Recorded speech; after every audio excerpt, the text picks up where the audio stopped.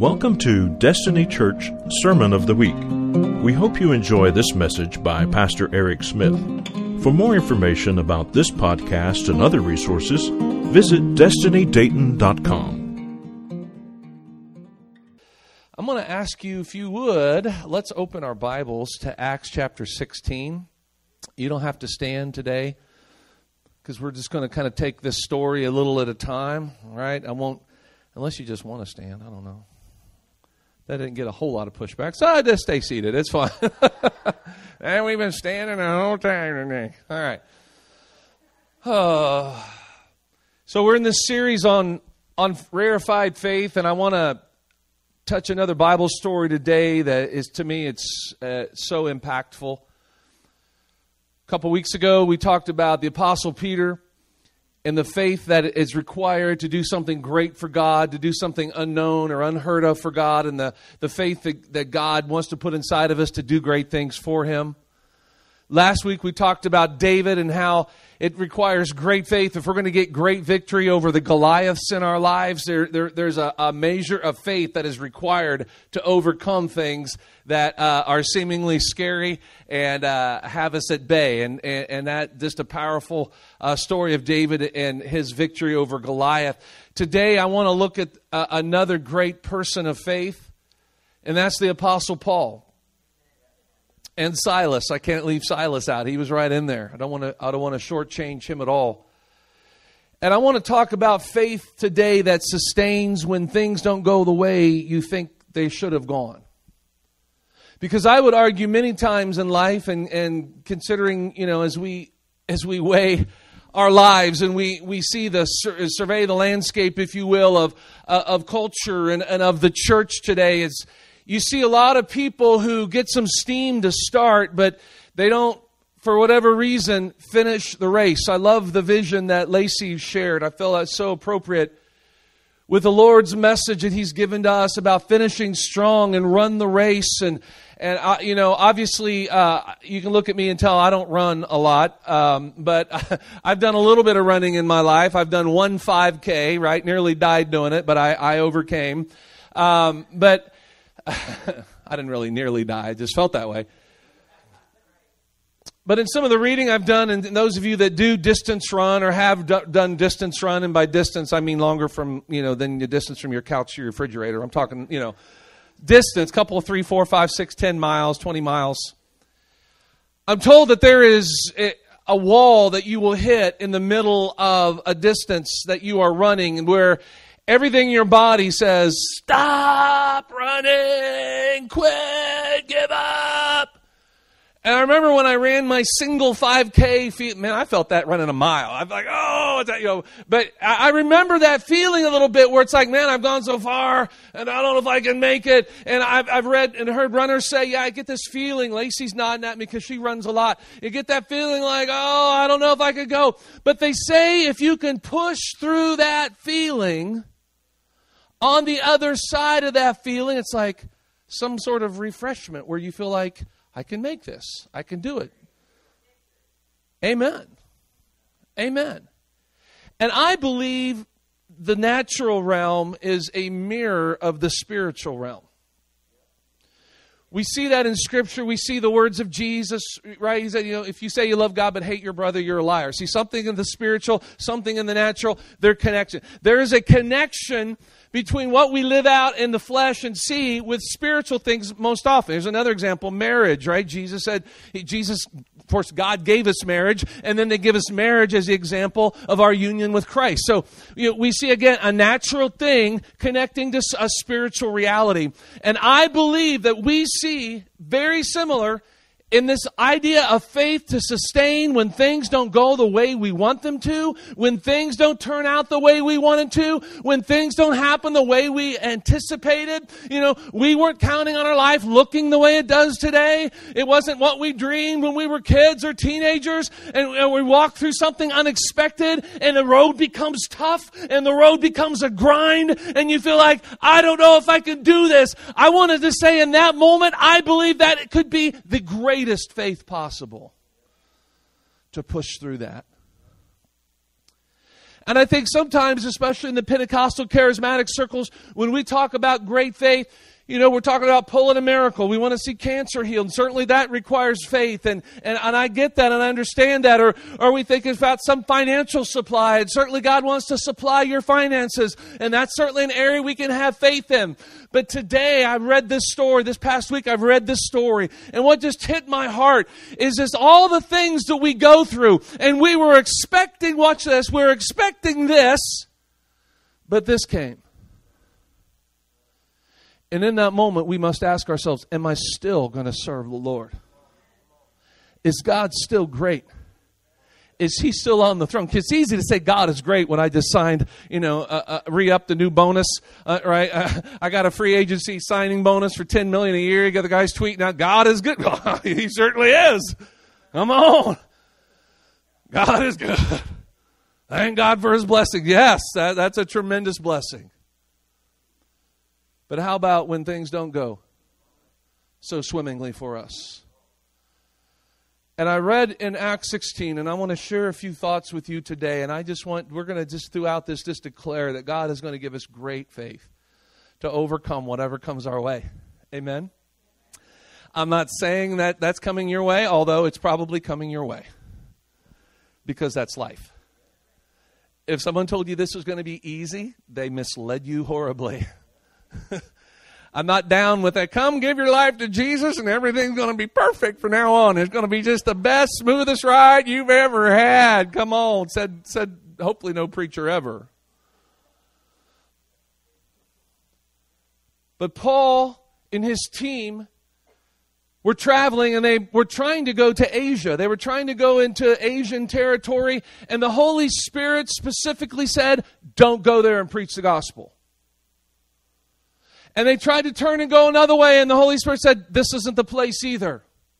And the Bible tells us in Acts 16 that in the middle of the night, sleeping on a ship, that's a sermon in and of itself, he has a vision of a man. And somehow in this vision, he knew the man was from Macedonia, and the man, articulates these things to him that, hey, come over here and help us. We need you in Macedonia.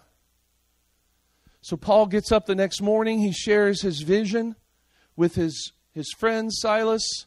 Luke is believed to be joining him at this point, who is the writer of the gospel or the book of Acts and the gospel of Luke.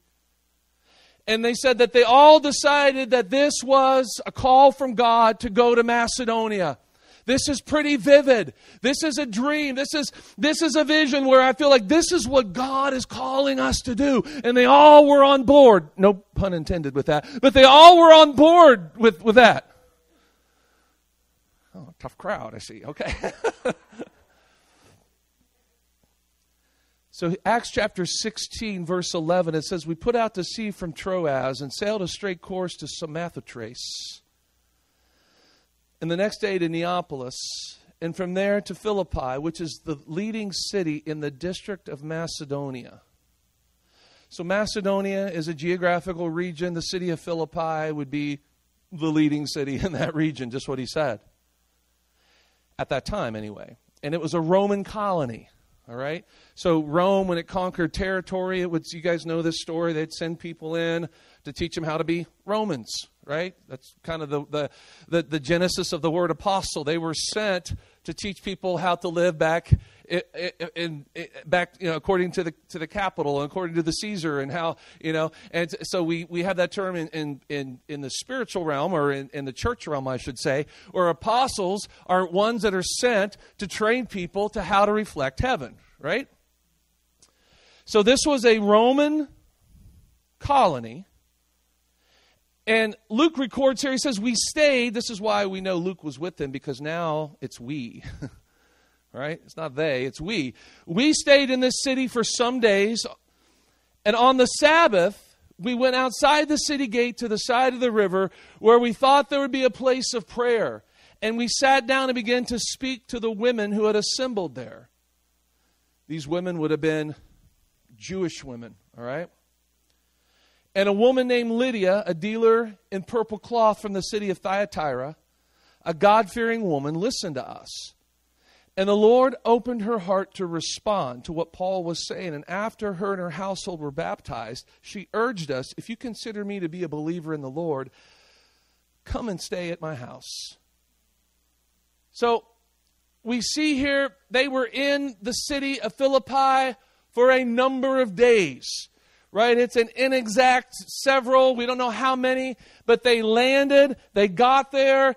They obviously didn't connect with a guy in the vision. That was just maybe an angelic figure, I don't know. But they were walking around. They were trying to figure out what to do. They had been called here come on, you follow me? They had been called here, and they were walking around, and suddenly they decided, hey, let's go down by the river. We're going to do some prayer. And they encountered some Jewish ladies, and they began to share the gospel with them. And one lady, of all the people, the Bible says, maybe others did, we don't know, but one lady the Bible says the Lord opened her heart to the gospel.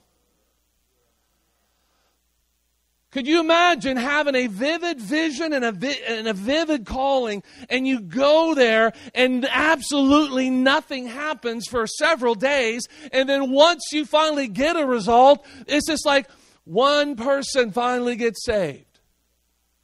I want you to see, and I think this is an important point to start with, that rarefied faith does not give up after few, if any, results are happening.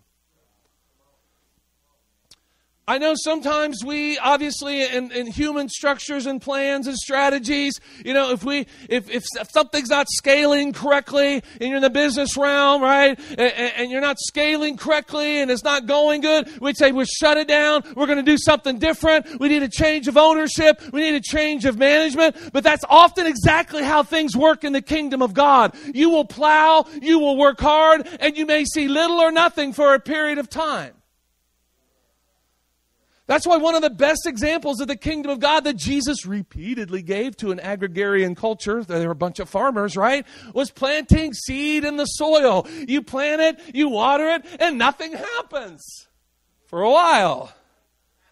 And all of a sudden, you got a little sprout. Like, I'm supposed to feed my family with that little sprout. And you wait, and you water it, and you work it. And so this kingdom mentality is, I am going to sustain even if there's few or any results. Even if things don't go like I think they were, right? I thought maybe this guy that I saw in the vision, we were looking for him. We were waiting for him to pop up and say, here, I got 1,000 hungry souls waiting for you to hear the gospel. He didn't show up.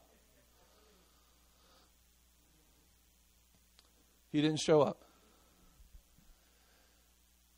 When they landed, if it had been me, honestly, I would have expected after having that vivid of a dream or a vision that people would have come running and they would have fallen on our knees and they'd have said, what must I do to be saved, brother? Well, that actually happens in this story, but only after things get much, much worse. More on that in a minute. But I think it's ironic in ministry circles, right? Pastors, we talk about, what must I do to be saved? We use that phrase. And we often use that phrase to sort of illustrate how easy or how powerful the ministry was that we just did. Or maybe use it a little bit humorous idea as the ministry did not go that easily. It wasn't received well. And it wasn't like people were running up and falling on their knees and saying, what must I do to be saved? But there was going to be nothing easy about getting to that point for Paul and Silas.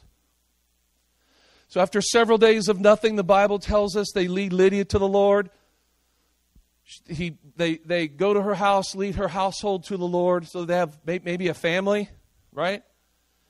And the Bible says, I love this phrase and I highlight it when I read it, is that the Lord opened her heart to the gospel that Paul preached about Jesus. There's something we can learn here. I want you to catch this side note number 1, right? Side note number 1 here. If someone is going to get genuinely saved, it will only be because the Spirit of God opens their heart to the gospel. If you're giving them the gospel and they're not getting saved, hear me, you're not doing anything wrong.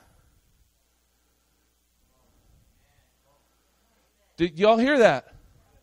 Because I think we can put a lot of guilt and a lot of shame on us. Well, I told them about Jesus and they weren't interested. I must be doing something wrong. No. It is a miracle of God when someone gives their heart to Jesus Christ. Not in the sense of a healing miracle, but it's in the spirit realm where a heart is opened up, where blinders are taken off the eyes, right? No one ever gets, hear me, this is so important. No one ever gets genuinely saved because people are nice to them. I heard a Chi Alpha pastor preach this one time, or say this on on Facebook. I thought, what a powerful statement. No one will ever get saved because we're really nice to them. Now, we should be nice, right? But that's not going to... If they get saved because we're nice, then that means the Lord didn't open up their heart. It means it means we're their Lord and Saviors now. And that's bad news if you're trusting me. People will never get saved because the coffee is hot or the bagels are chewy. Getting saved only happens when the Holy Spirit draws that person. That's why you want to know why I tend to push back on the repeat after me prayers. It's not that someone cannot be saved that way. I just tend to think usually far too few are actually saved that way. But what I want you to see is that when we are in ministry, which is all of us in here hopefully, there is great pressure, some full-time, some not full-time, but we're all in ministry, amen? If you're in Christ, you're in ministry. There is great pressure to see results. But how many of you know the results aren't up to us? The results are not up to us.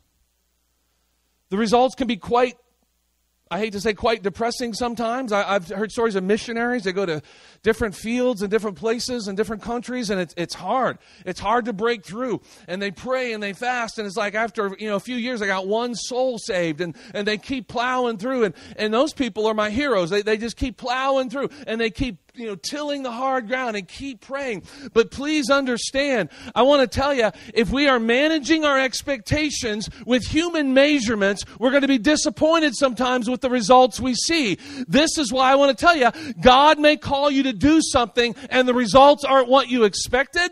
You may have had a Macedonian vision. You thought once you showed up on the scene, it'd be Katie bar the door, as my dad used to say. And that'd be like something really good. Like, people are, they're coming in like big time. Katie bar the door. The results, but it's often not like that. I say that because not that it can happen or doesn't happen, but I want to tell you this is where the genuineness of your faith is really tested. Hello? This is where the character and the growth in God will really happen. Will you continue in the call that you have been placed upon with the Lord Jesus Christ that He put on your life? Or will you continue to be obedient to God in the face of the opposite results of what you expected happening?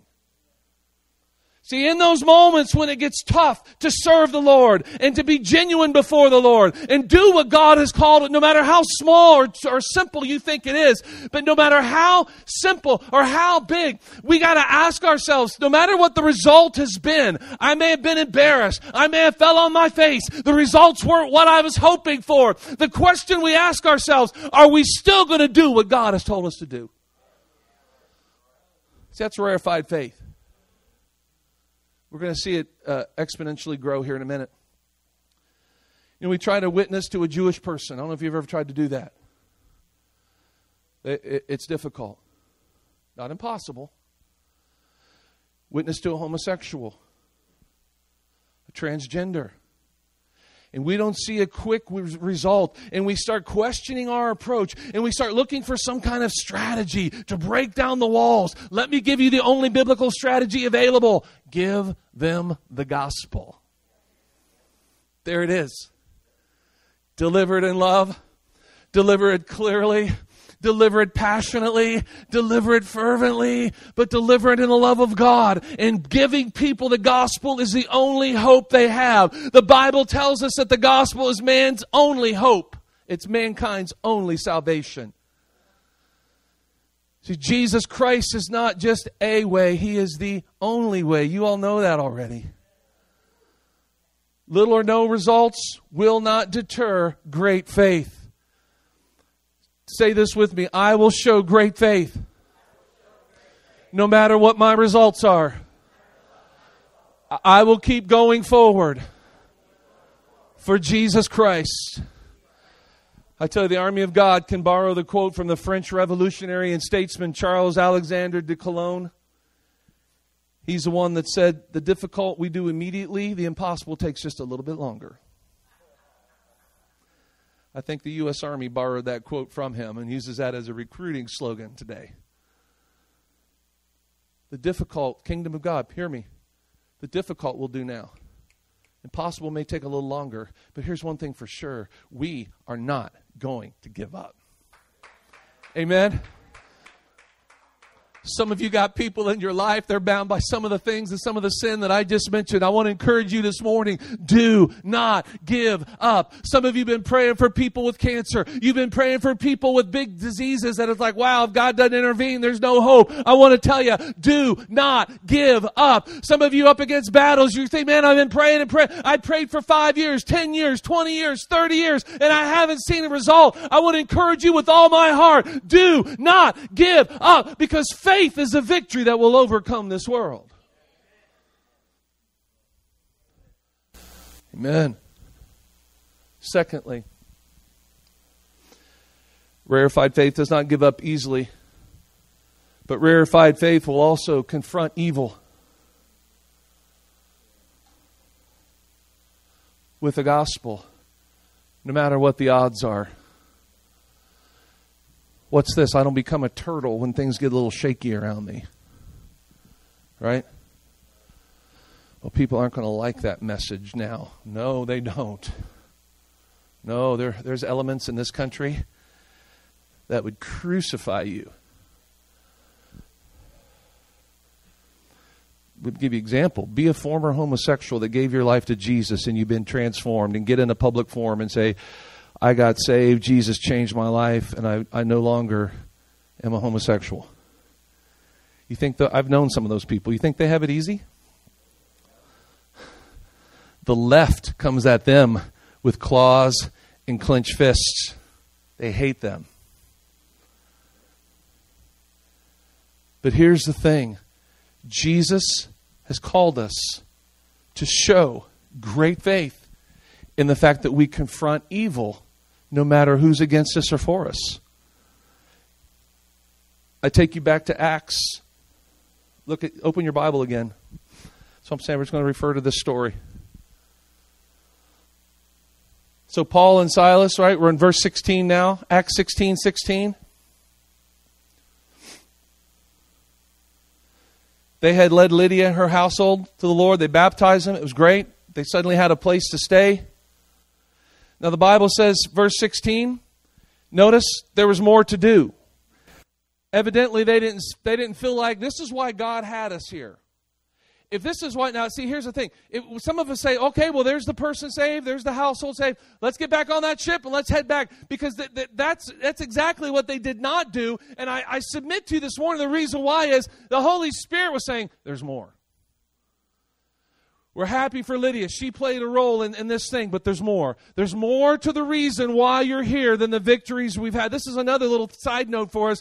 Not to think past victories or even current victories are the end of the story. God has more victories for you to win. If God's put a call on your life, if you're doing something for God, if you're just trying to live for God, there is more that He has for you to do. There are people that are elderly and they think, well, I've lived my life and I've shared this with several folks in that boat. And I say, listen, as long as you have breath in your lungs, God has something for you to do. Don't sit back and say, well, I'm done and I've hit my senior years and it's over and I'm just biding my time. I'm just thinking about how good it used to be in the old days. No. God wants to use you today. Now as they were, verse 16, now as they were going to a place of prayer, everybody there? As they're going to a place of prayer, a slave girl met us who had a spirit that enabled her to foretell the future by supernatural means. She brought her owners a great profit by fortune telling. She followed behind Paul and us and kept crying out, these men are servants of the Most High God who are proclaiming to you the way of salvation. Early Christianity was called the way. I love that. I think we should go back to that personally, but are you part of the way? She continued to do this for many days. So see this, more days pass, right? This is not a boom, boom, boom. It got over 3 days. We had it all done and conquered. No. She did this for many days. But Paul became greatly annoyed. You see that? And turned and said to the Spirit, I command you in the name of Jesus Christ to come out of her. And at once it came out of her. But when her owners saw their hope for profit was gone, you see what people would do? They would get someone like this, and either they would fake it, right? Because embedded in this, I don't have time to get into it, but early church fathers said that in those times that their ventriloquism was a thing, right? People have been, puppet, ventriloquism. They've been doing that a long time.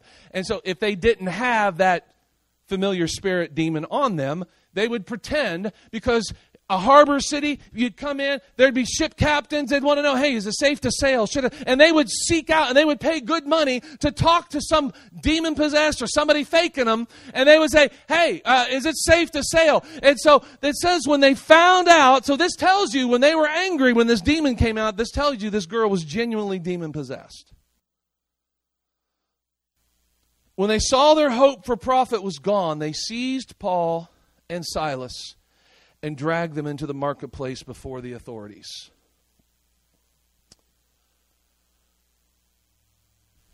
To start this little section off, notice what Paul and the others were doing. Did you see that? What were they doing?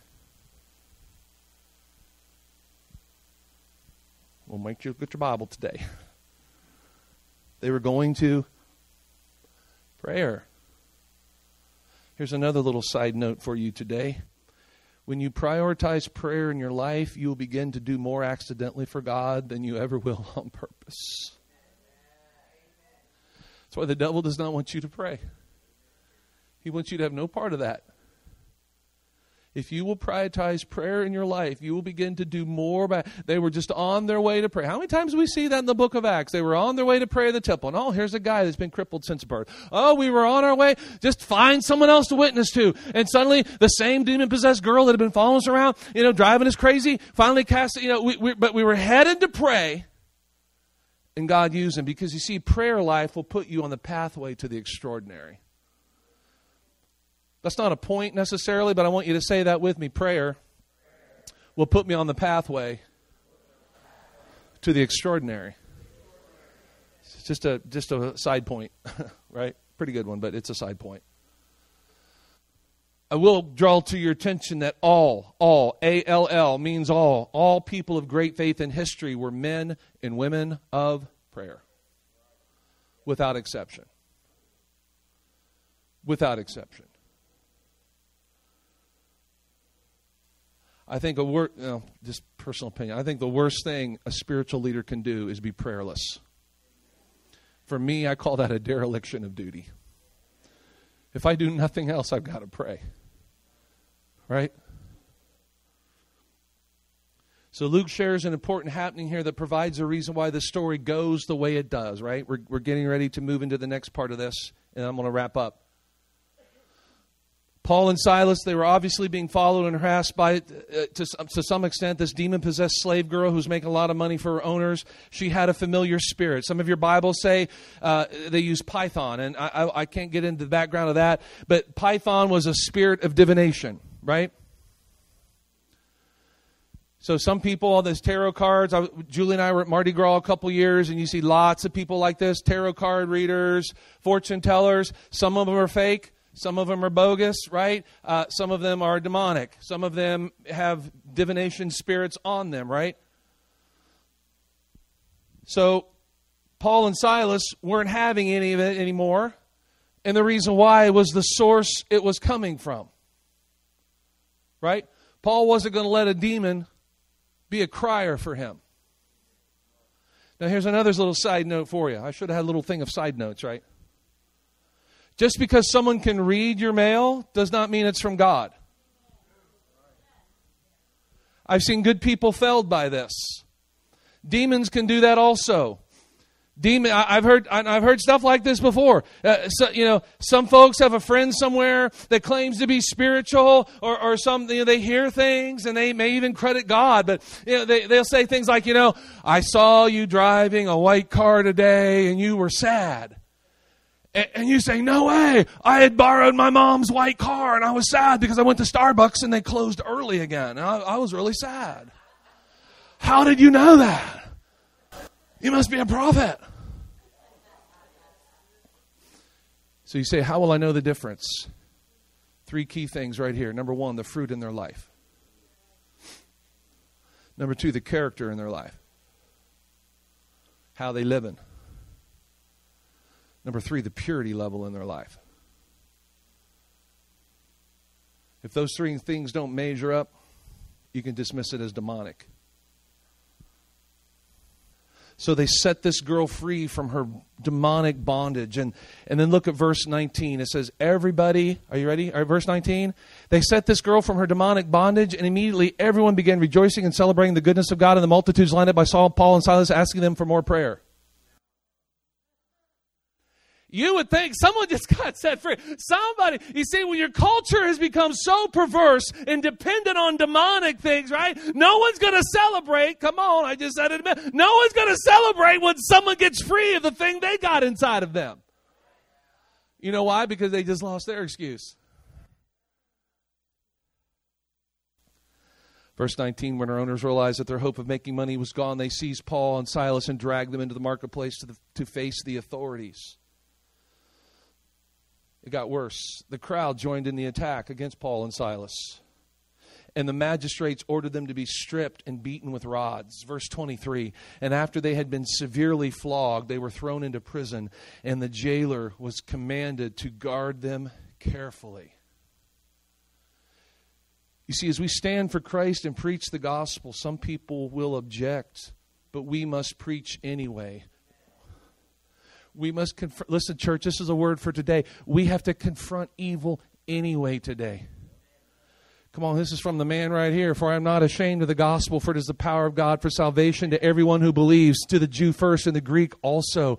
For in it is the righteousness of God, is revealed from faith for faith. As it is written, the righteous shall live by faith. Written by a man who had been chewed up and spit out many times for his faith in Christ. I read an article by Dr. Michael Brown. He's one of my favorite Bible scholars.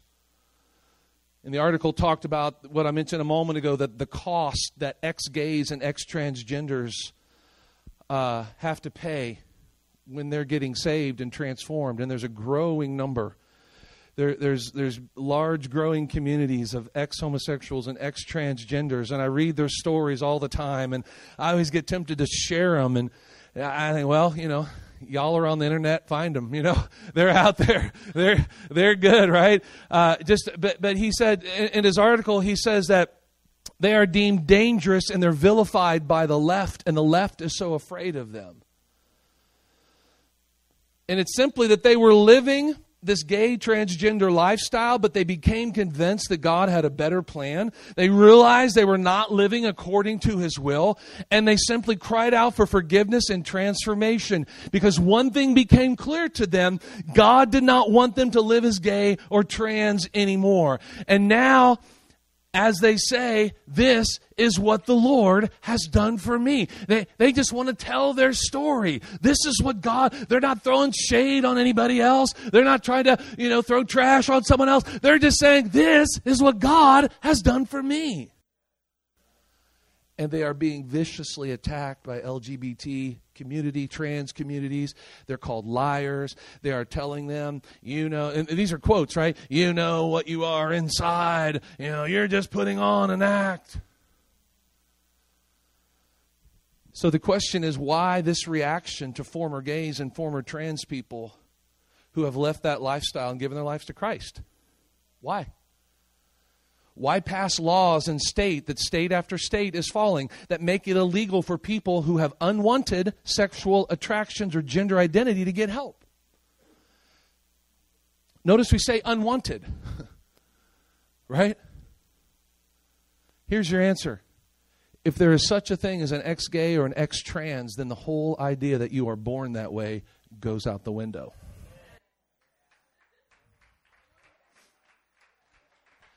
Because you see, the devil wants to make you think you are. He wants to make you think you're hopeless. That's MO of Satan. He wants you to think that you are stuck, that you can't change, that you are who you are. And why leave it there? There are men who are serial adulterers. And they're saying, I was just born that way. That's how my dad was. Come on, it's a lie from the devil. Jesus Christ's blood can break every chain, cleanse us from every sin. That is why, my friends, that we must be a people who will confront evil no matter what the odds, no matter what public opinion is, no matter what people think, no matter how unpopular it is. We have to let people know there is hope. If you want hope, there is hope. If you don't want hope, then keep living in your mess. No one's going to stop you. No one's going to stop you from doing that. But if you want hope, if you want freedom, it's available today through Jesus Christ.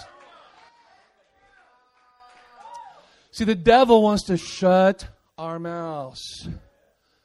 Don't fall for that. Don't take that bait. Listen, there's a price to pay in standing for Jesus and confronting evil. Paul and Silas experienced it here. Christians, I tell you, we can no longer compromise on anything. I look at, and I love movies. I love going to the theater, right? It's fun. But I got to be careful of the movies I watch. You got to be careful of the movie you show your kids. Just because it's on Disney doesn't mean it's okay. Kids' movies, there's other entertainment choices that if we allow in our home, or we pay money to support it at the theater, and we sit back and we say, oh, it's no big deal. Everybody does it. It's where our culture is at today. Yeah, but I don't have to let that garbage into my home. I don't have to let it into my mind. I don't have to go along with it and say, this is how things are today. Come on, it's just a couple guys kissing. It's just a couple ladies kissing. No. Come on, we've just seen this thing slide the last 30, 40 years. Okay. Well, you can't expect unsaved people. This is something you hear. You can't expect, Pastor, you can't expect unsaved people to act like saved people. Well, thank you for that observation. Actually, I do expect that one day every knee will bow and every tongue will confess that Jesus Christ is Lord. So there is that. But until then, I do expect saved people to act like saved people. Come on, somebody. In this passage, we see at least one thing very clearly. Great faith is going to have to be able to take a punch, and I've waited all week to say that. If you're going to have to, listen, some of the greatest boxers are not only great because of the punch they could deliver. Come on, they could take a punch. Like, I can't bring that guy down. I gave him how disheartening. You give someone your best shot on the jaw and they just look at you and say, come on.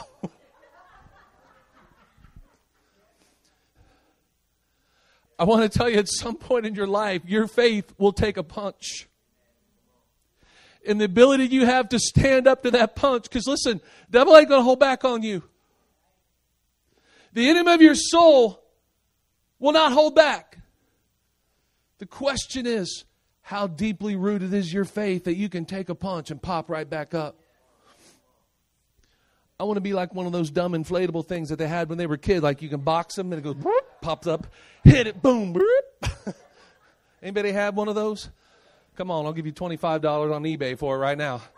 Boom!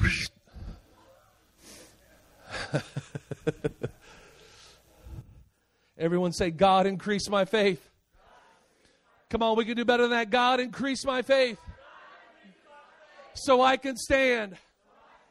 Now say it all together. God, increase my faith so I can stand. Come on. Give the Lord a clap today. Come on.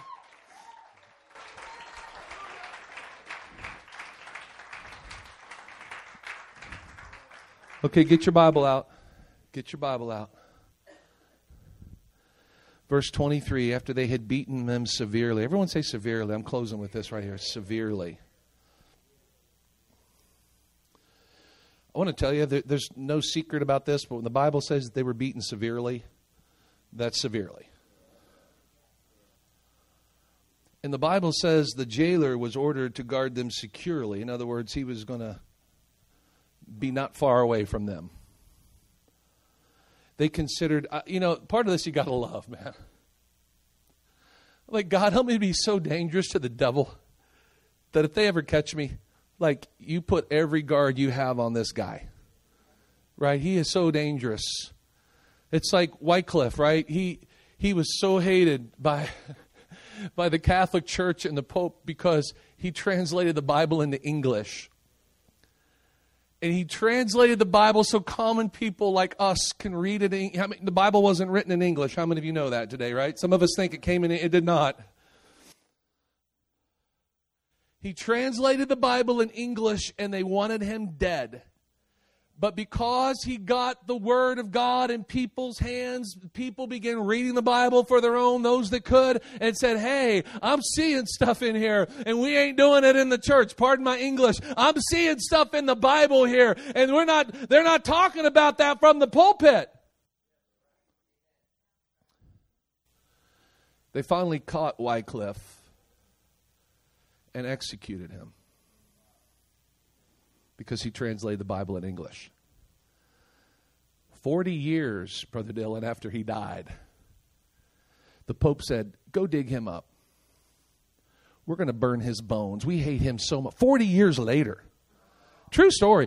Go dig that man up. Bring me his bones. We hate him so much. He jacked everything up for us. Because of him, there were Luthers and there were John Husses and there was all these people that rose and they said, wait, the Bible says the just shall live by faith. And all of a sudden, everything got cobbed up for organized religion. And they said, go dig that man's bones up. We're going to burn him again. And they did. And I've always said, God, may they burn my bones. May they hate me so much. May the devil hate me so much that when I'm finally gone and enjoying my eternal reward, they still want to dig me up and burn my bones. I consider that an honor.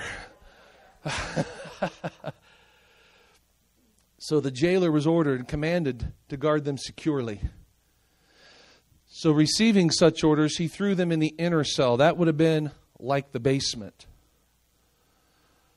They had their feet in stocks. The lower area of a prison would have been nasty anyway. The lower prison would have been extra nasty. I don't know how you gauge nasty from extra nasty. But those standing pools of liquid down there in the lower level wouldn't have been fresh spring water. Those horrific smells, not only little rats running around, things you don't want to touch. The smell, dank. Get the picture. Dark. Blood oozing from their body. Their clothes ripped off of them. Maybe their eyes were swollen shut. I could see Silas. He got one side of his head hit and his eye is swollen shut.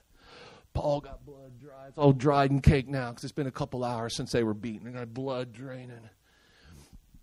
And they're sitting there. And they're looking at each other. And Paul leans over and says, Silas, we got him where we want him now. Come on. We got him. You're like, what's that song? What's that song we used to sing back in church when they commissioned us in Antioch? What was that song we sang? And Silas like, oh yeah. God, you're so good. God, you're so good. God, you're so good. You're so good to me. Eyes swollen shut, blood running everywhere. The God that sent them there, they were praising him. God, you're so good. And the Bible says all the other prisoners started to listen. You know God was at work. Everybody was listening to what they have to say. See, I just want to give you this third one real quick right now. Because you see, rarefied faith is going, it's going to finish strong. We're going to finish strong. Come on. Come on, the Lord set this up this morning, given Lacey the vision of a track. We're all running this race. My friends, the question is, will we finish strong? We got to finish strong. We don't have any choice. I've seen too many other people caught up in life. I've seen too many people left turn, right turn. I've seen too many people quit. I don't want to be one of those people. I'd like to stand up here and guarantee that I can't even guarantee that, but I know one thing. I believe with all my heart, with everything I have right now, that I am going to finish strong. So here they are. This would be where many, I think, would have quit. I think many would have despaired right here. Many would have said, well, I don't know. This is where the complaining would have started, right? This is what I get for serving God. This is what I get for being obedient. Not even close, because Paul and Silas really, really, really, really got saved and transformed. In fact, the second greatest miracle in the New Testament, number one, was Jesus rising from the dead. The second greatest miracle was the Apostle Paul getting saved. You know why it was a miracle? He hated Christians. It was so bad. He was so perverted. He thought he did God a favor when he was killing Christians. That's how twisted it was. You couldn't even bring Scripture to him because he was a Pharisee. He knew Scripture, and he thought he was helping God. And for God to come down and transform him, and now the people, remember when he got saved, no one wanted to be around him. Like, oh, we know that guy. It took Ananias and a couple other people said, no, I actually got close enough to lay my hands on him. He was filled with the Holy Spirit, and God, he's different. Trust me. Here's Paul. They'd really encountered Silas, really encountered Jesus. They weren't some gospel mercenaries, right? Who would bail when ministry got tough. And they begin to sing. And they begin to pray. He answers prayer. God is so good. He's so good to me. Obviously, that song wasn't invented then, so I'm just kind of giving my song there that they were singing something. They're singing. All the other prisoners listening. And then the Bible says something incredible happens. The Bible says a very violent earthquake hits the prison, one that caused all the doors to break open. And the jailer immediately, see, when the jailer was commanded, do not let these guys escape. So much so he was like 10 feet away from them. Okay, he knew if he messed this up, he was going to be executed. The doors pop open. The jailer assumes what everyone else would assume do. The door's open, they're going to go. But interesting enough, this is why I think God was affecting everybody in the prison that day. It's interesting the revival came to a prison first. Come on, America, we're waiting for some of the up and outers and all those. Come on, maybe we got to start in the prisons. We got to start down, right? God wants to save the drug addicts. He wants to save the prisoners. He wants to save the people bound, right? He wants to save the people that everyone else has written off, because He is the God of the least of these. He is the God that will start a revival amongst those that everyone else has written off in society. And people will look at them and say, who's that guy? I've never heard of him. Listen to him. Well, look at what God's done for him. And no one will know their story because God raised him out of something. Come on. Got a Lazarus generation coming up, I believe. God's raising people from absolute dead.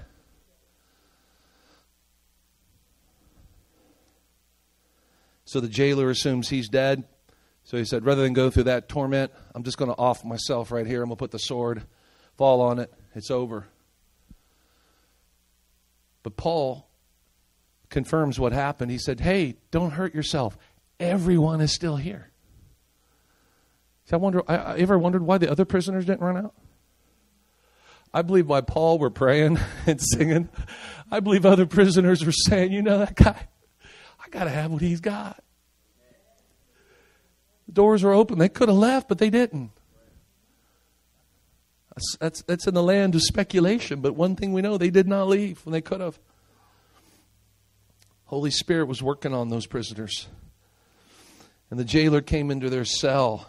Okay, here, now we're going back to full circle. My very first couple statements today. The jailer came into their cell. He knelt before them trembling, and he asked them what question? Sirs, what must I do to be saved? You see what Paul and Silas had to go through to get to that point. You see the price that they paid. You see the great faith that it took to get to that point, to see those results. That's important. So it's pretty cool.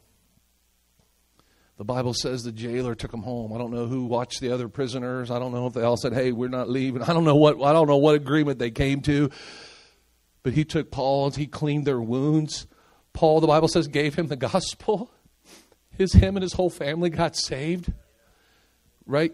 Bible scholars believe that his family, this jailer, was the genesis of the church of Philippi that Paul later would have written a letter to. Right? Philippians. This is the guy. This could have been why. That's a whole other study. God sent them into harm's way to take a beating so one family could be saved. Do we really know the Lord? I love stuff that challenges me like that. So he cleaned them up. And then Paul said, I'm kind of shocked that they would treat Roman citizens like this. And he's like, what? Yeah, we're Roman citizens. So he sent word to the magistrate. They said, did you guys know you beat Romans? Because it's a Roman colony, right? One thing you don't do in Roman colonies is hurt Roman citizens. Period. They freaked out because suddenly they thought, it's going to be our head. They're going to come and they're going to arrest us because we beat. Let's pray for Sister Marion right now. We're going to pray for you. Stretch your hand. Lord Jesus, we pray right now for healing in her body. In the name of Jesus. Touch her, God. Touch her, Lord.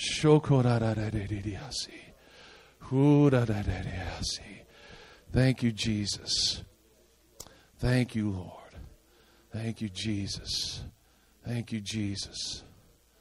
And if you didn't need healing, be blessed. I love you. Amen. So here, the magistrates, the governor official find out that, oh my goodness. They said, okay, you're free to go. Just go. And then that's why I love this. Paul and Silas said, well, no. We're not going to leave that way. You made a public spectacle of you. Come here yourself. So the Bible says they came and we made a big mistake. Let's keep this between us, okay? So they got an escort out of the city. And the last three words of this chapter I love. Jason, then they left. Then they left. They had done everything God asked them to do. And then they left. Great faith will stay until the job is done. It will finish strong. Stand to your feet with me. You've been so awesome today to hang in here with me. Lift your hands to the Lord. God, put that kind of great faith inside of me. Put that kind of great faith inside of me in Jesus' name. Put that great faith inside of me in Jesus' name. Oh, hallelujah, hallelujah, hallelujah, hallelujah. Oh,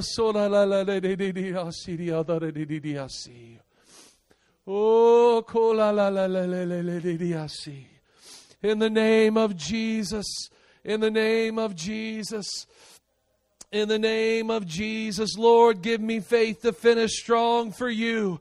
Come on, rarefied faith won't quit early. It don't get knocked off base by bad things happening. It's simply focused on finishing strong. Come on, let's just make that our cry right now. God, give me faith to finish strong no matter what happens. God, no matter what unplanned thing happens in my life. God, no matter what left turn or right turn lay ahead or I've already come through. God, I will finish strong for you in the the name of Jesus Christ. If you believe that and that's your heart's cry right now, I want you to come to this altar as fast as you can. God, give me faith to finish strong. Give me faith to sustain in the name of Jesus Christ, no matter what is thrown my way, no matter what is tossed my direction. God, fill me with great faith that will overcome in the name of Jesus, because faith is a victory that will overcome the world. Faith is the victory that will overcome the world. Jesus, right now, we just speak that. We speak your word right now. And we declare that faith is a victory that will overcome the world. In the name of Jesus Christ. Oh,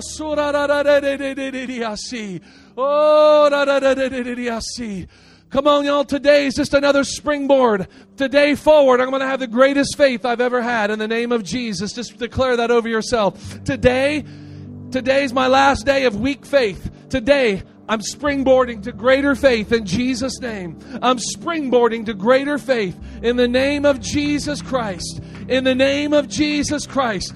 God, like the Apostle Peter, I'm going to have great faith to tackle great things. I'm going to have faith to tackle what others don't do normally, what others can't see. It's the things that just sound crazy, God. I'm going to have faith to do that. God, like David, I'm going to have faith to take on my Goliath. I'm going to have faith to bring down a giant. I'm going to have faith to get victory over something that's had me. Then God, like Paul and Silas, I will have faith to take a punch. God, I will have faith to sustain when things don't go the way I had hoped, when things don't go the way I had planned. God, when everything becomes unplanned. Lord Jesus, my faith is going to stay strong in you. My faith is going to stay strong in you. In the name of Jesus. In the name of Jesus.